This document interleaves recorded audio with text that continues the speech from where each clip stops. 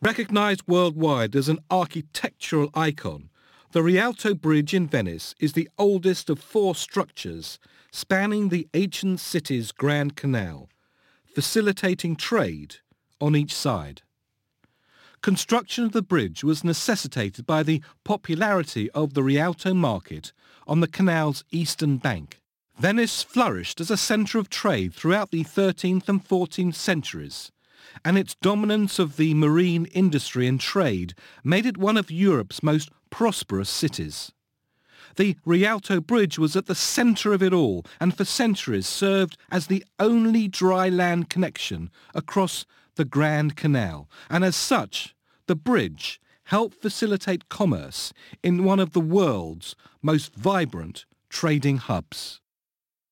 Retail contribution fact file. The Rialto Bridge in all its various forms contributed to the success of the Rialto market and the establishment of Venice as a hub of global commerce. The bridge highlights the important role infrastructure plays in the development of retail, in facilitating commerce and providing crucial ingress and egress to the city's vibrant market. The establishment of new sea routes diminished Venice's role on the world stage, but the enduring image of the Rialto Bridge serves as a reminder of the importance of infrastructure to retail growth and the city's bygone greatness. An early version of the bridge, established in 1118, was made of floating pontoons. However, the establishment of the Rialto market and its growing popularity prompted construction of a higher capacity wooden structure. The original wooden bridge was built with inclined ramps on either side and a centre section which could be moved to accommodate the passage of larger vehicles on the canal. Although an improvement from earlier versions, the wood structure required frequent maintenance, occasionally caught fire, and collapsed on several occasions.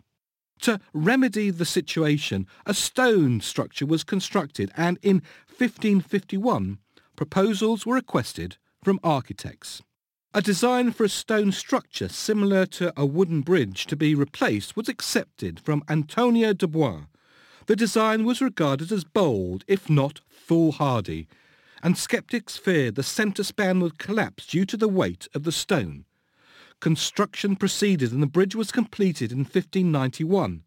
The concerns of the skeptics proved unfolded, as the Rialto Bridge has withstood the test of time, and more than 4 centuries after its completion remains serviceable. What a proud achievement to add to our retail histories, a bridge that facilitated commerce through time itself.